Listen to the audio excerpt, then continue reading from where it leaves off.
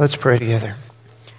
God our Father, when we consider what Scripture tells us, that you so love the world, every tribe, every tongue, every race, every color, and that you loved us. And we sing a song like this that has this imagery of a hurricane bending a tree, of an unforeseen kiss, and it's an anthem, and it's strong. It's passionate. Even the way the song is written, the notes that are played, remind us of the depth of your love for us.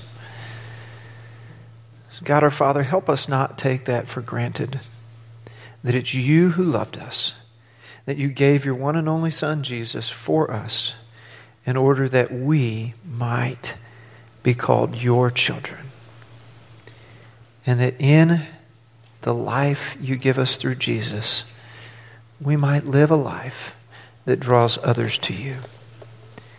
So God, speak to us today as we open your word, as we consider our response as believers in Jesus to the injustice we see in the world around us. It's in Jesus' name we pray.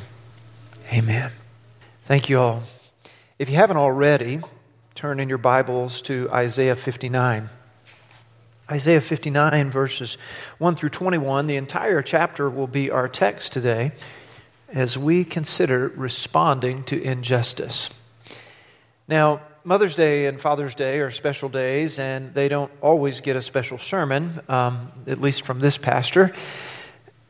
But considering the situation in our country today and in our world, I felt like we had to address these concerns. Of course, my question was how? Racism, though we may have never suffered it ourselves and therefore may not fully understand it, we would agree that it's wrong to treat another person differently, that we're all made in God's image, no matter where we're from, what language we first learned, or the color of our skin. Motivation behind that understanding to overcome the evil that we see. We need humility. Yes, humility makes life better. We need one another's of the Bible, as Scripture tells us repeatedly about the one another's. Love one another, honor one another, lift others up above yourself, serve one another. And so, as such, I could have done a topical type sermon about that.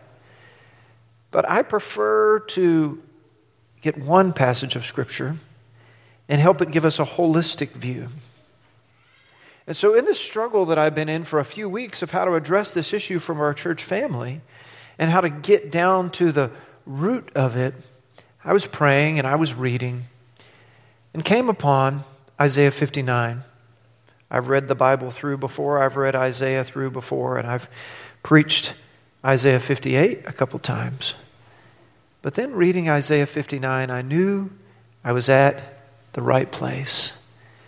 A scripture that could help us bring the Bible to bear on what's going on in our world today and help inform us as Christ followers how it is that we should respond to the injustice we see. And racism is a form of injustice. And of course, then I've got in my mind, how do I do this in a way that honors God without saying too much of my own opinion, with using Scripture that will be honorable to that, and while knowing that surely I'm going to say something to offend somebody, but that's not my intent, to make folks mad or step on toes.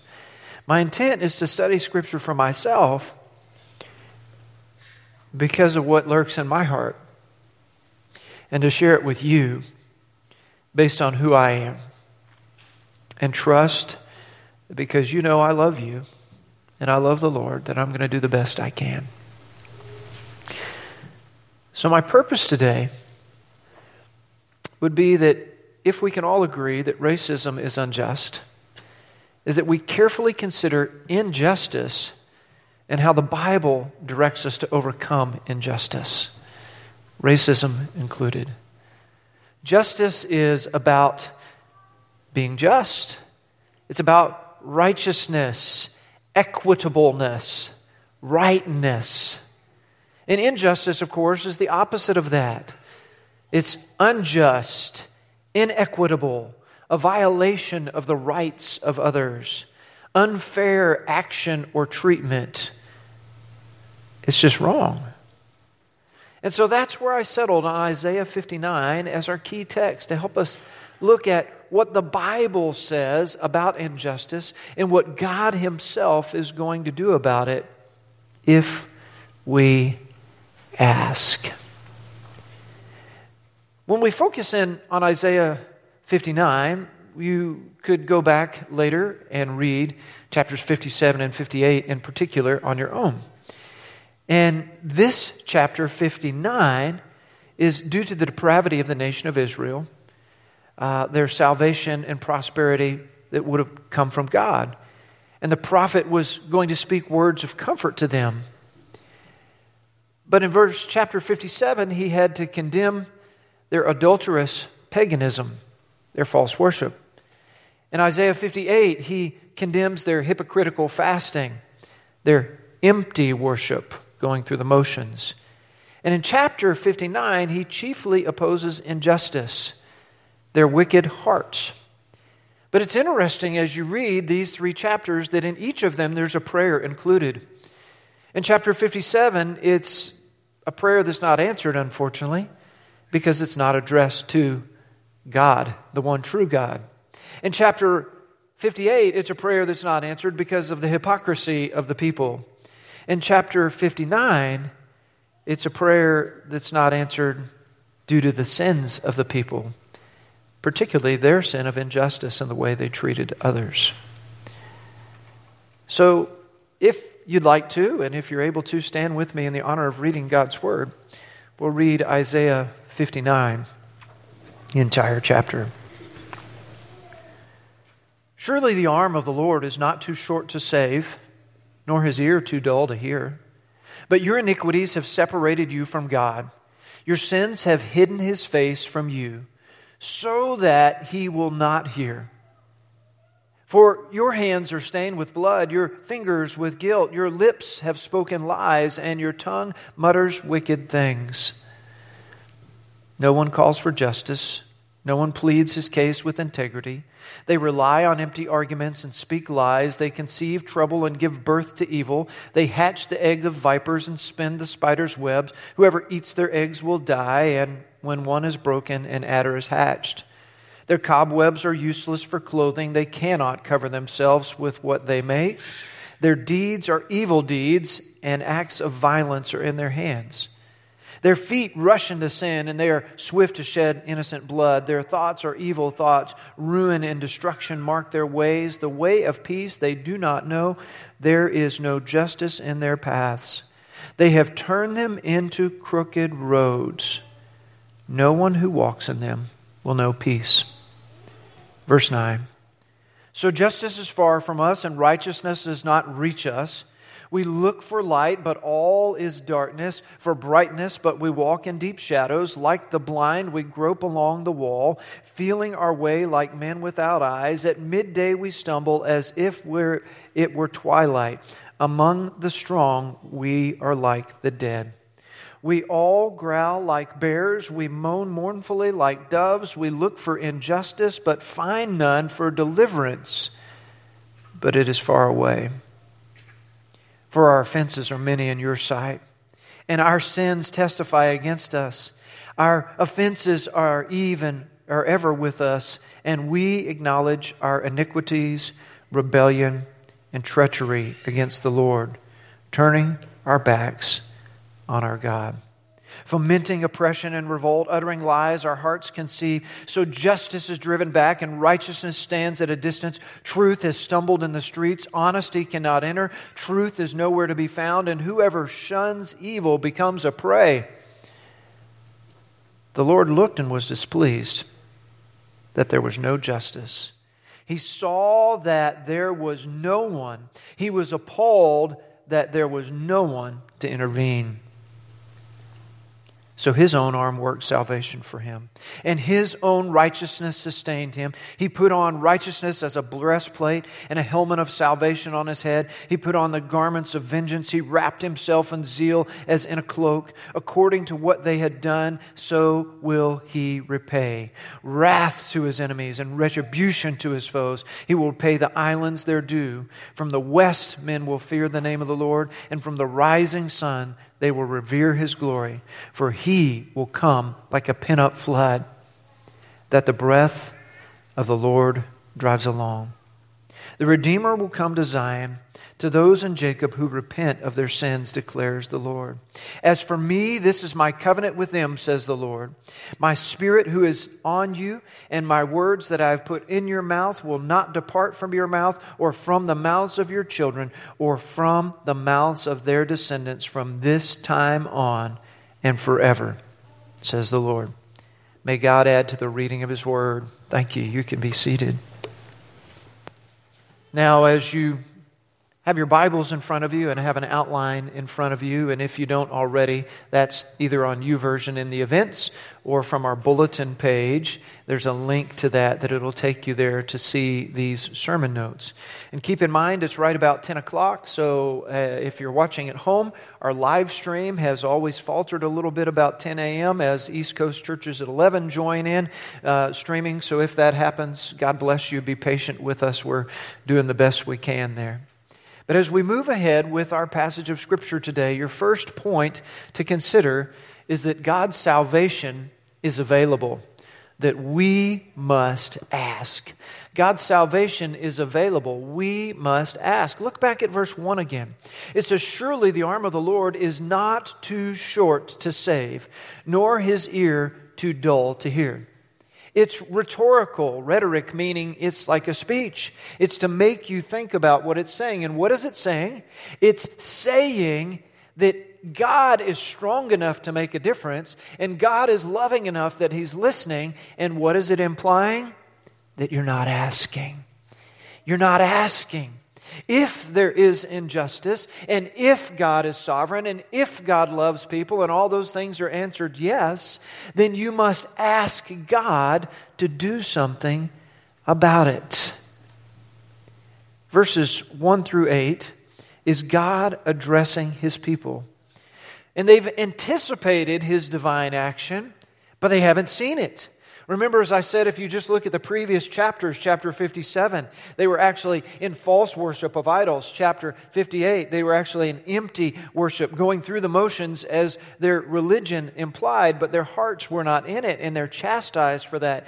And then they look in chapter 59 and say, "God, why aren't you helping us?" And God's in heaven going, "You just don't get it, do you?" Your first question there asks, how have I sought God's intervention? How have I sought God's intervention in your current life, in your life situation, in the tension we see in our nation and you may be experiencing with people you know, the injustice you see from social media to TV to radio to relationships with folks in your neighborhood or in your workplace or even in your own family, listening to other people's opinions, reading, being open. These things are good. But have we sought God's intervention?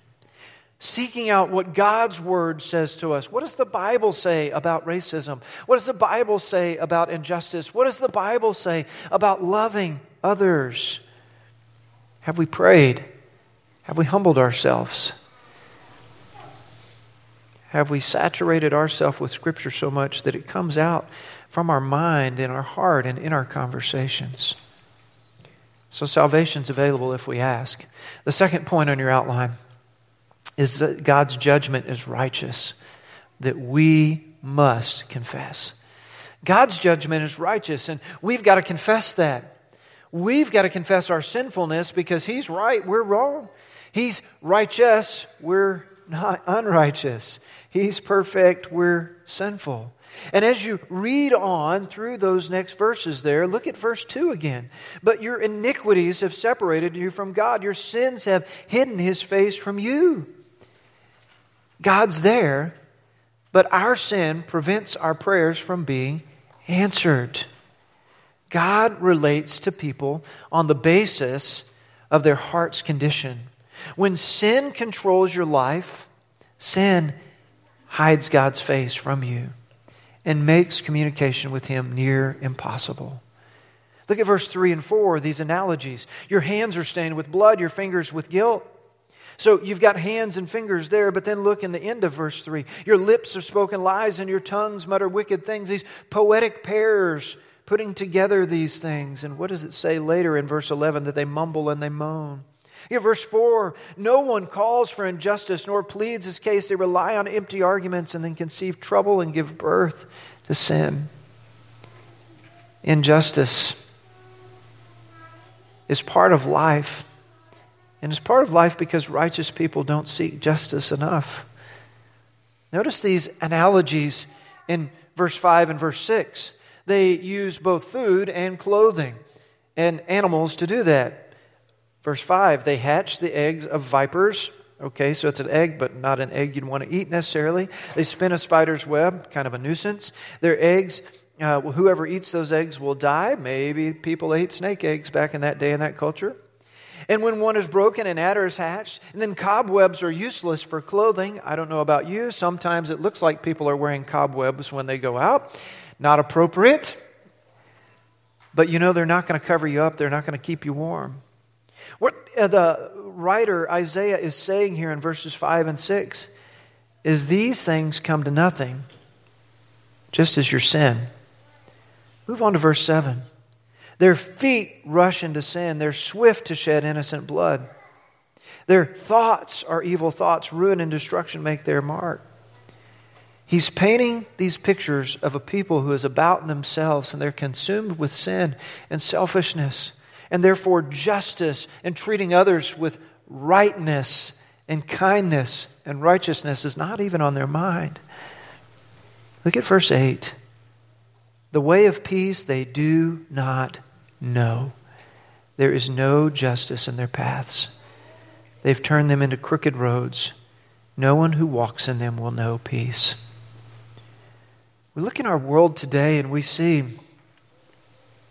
it seems like some don't know peace and they can't see justice and their paths are so crooked.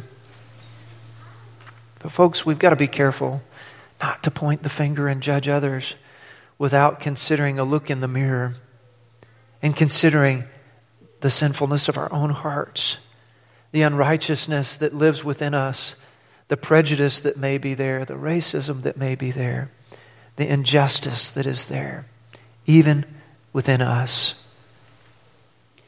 Verse 9, there's a change in this passage of Scripture. Verse 9, the writer, Isaiah, begins using first person plural.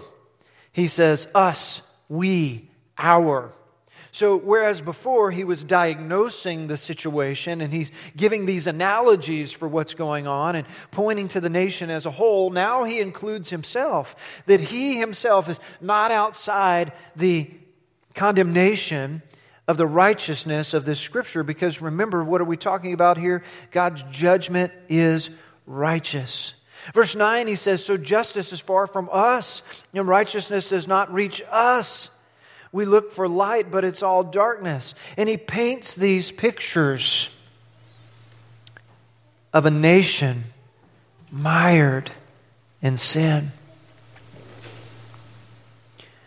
Verses 11b through 13, there's 6 infinitive absolute verbs.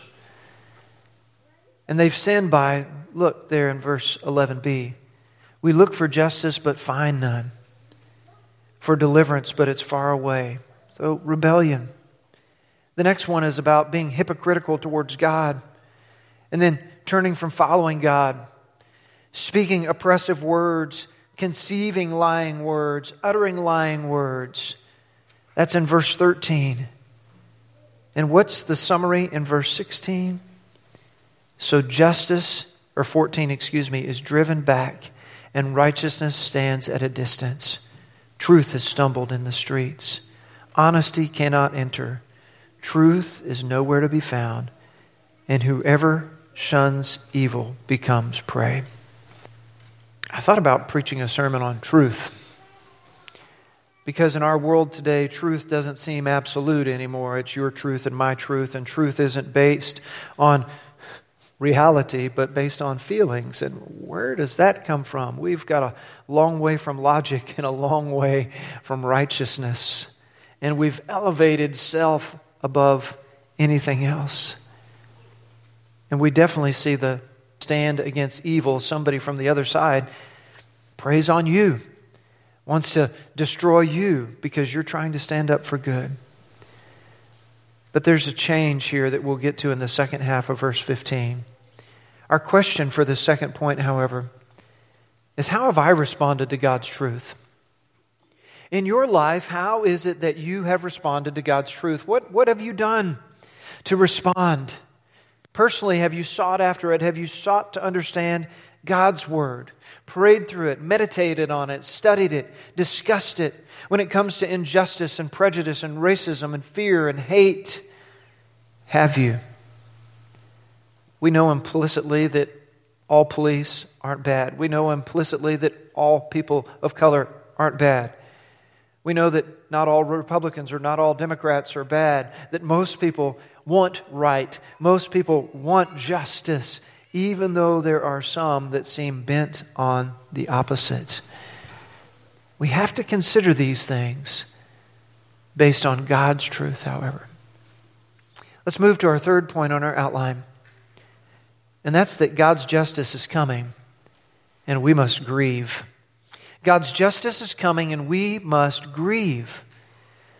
When God looks around, and as Isaiah is reporting it, nobody is doing anything about the injustice in their nation. So God Himself is going to do something about it. Look at the latter part of verse 15. The Lord looked and was displeased, and there was no justice. God is a God of truth. God is a God of righteousness. God is a God of justice. Verse 16, He saw that there was no one. He was appalled that there was no one to intervene. God takes notice of the situation. No one was doing anything. Thankfully, that's not the case in America today. The murder of George Floyd touched off a firestorm in which folks have brought injustice to the fore, and the rest of us who weren't paying attention before because we don't live around other races or we've never experienced racism ourselves have this conversation front and center now. And we can shrug our shoulders and say, oh, it doesn't matter. And I would say, personally, you'd be wrong. It does matter. Think about what Martin Luther King Jr. wrote in his letter from a Birmingham jail.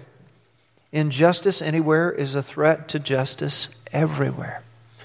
That's your key line. Injustice anywhere is a threat to justice everywhere. We are caught in an inescapable network of mutuality, tied in a single garment of destiny. Whatever affects one directly affects all indirectly, and that's where we're at in America today. So your question asks, how has God changed my heart?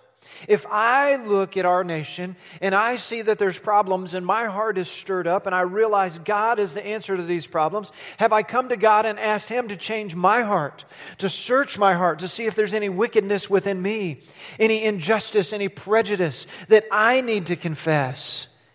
How do I need to be more like Jesus? Humility, repentance, brokenness. Your next point on your outline is that God's redemption is certain. We must worship. God's redemption is certain. We must worship. Now, I told you my journey to end up at Isaiah 59. But the other thing I love about Isaiah 59 is it doesn't leave us hanging with a sin diagnosed and with us going, okay, we recognize that we're sinful. Our nation has fallen. And yes, we need to call on God. But there is a light at the end of the tunnel, so to speak.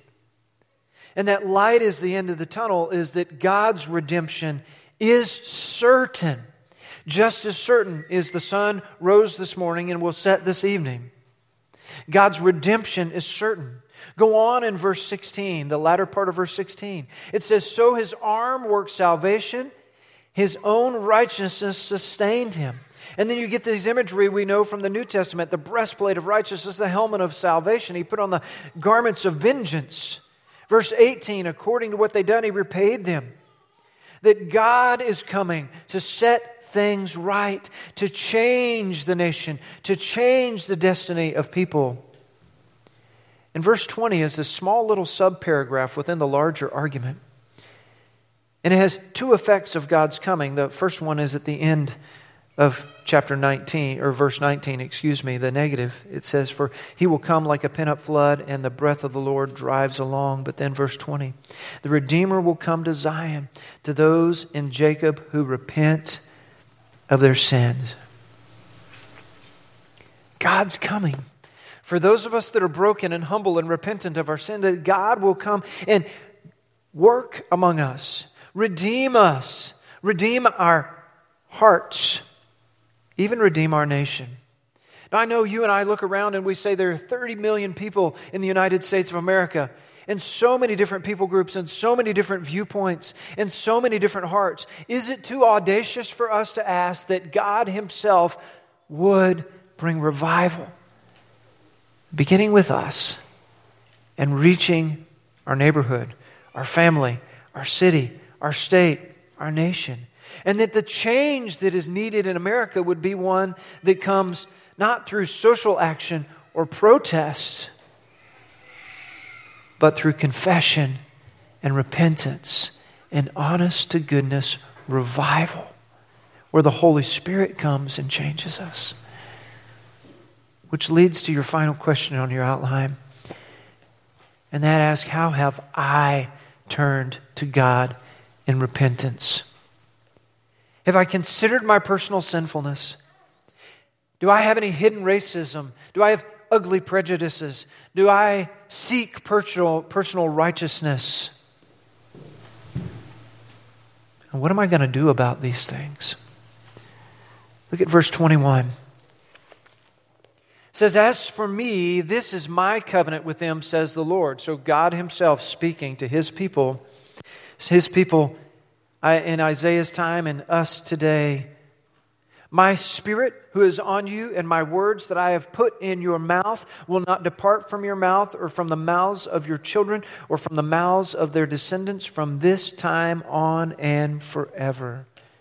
God is saying, if you seek me and if you know my words that go into your mind will come out of your mouth. That Jesus is the only hope for our nation. Revival is the only hope for us. Because righteousness is greater than sin. Truth is greater than feelings. Love is greater than hate. Faith is greater than fear. Humility is greater than pride. Others are greater than self. And hope is greater than doubt. Let's pray. Our Father in heaven, we come before you with these weighty matters on our mind. As we consider who we are, as we consider our nation, and the brokenness of our nation, and the hurt and pain that has erupted with centuries-old racism coming to the fore. And God, even though we may not understand it, I pray that we would seek to understand it. And God, even though we may have disagreement, I pray that we won't be disagreeable.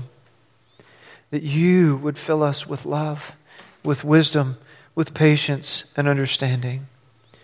But most of all, Father, that we would seek our own hearts, confess to you any unconfessed sin, be broken and repentant that you might bring revival in us.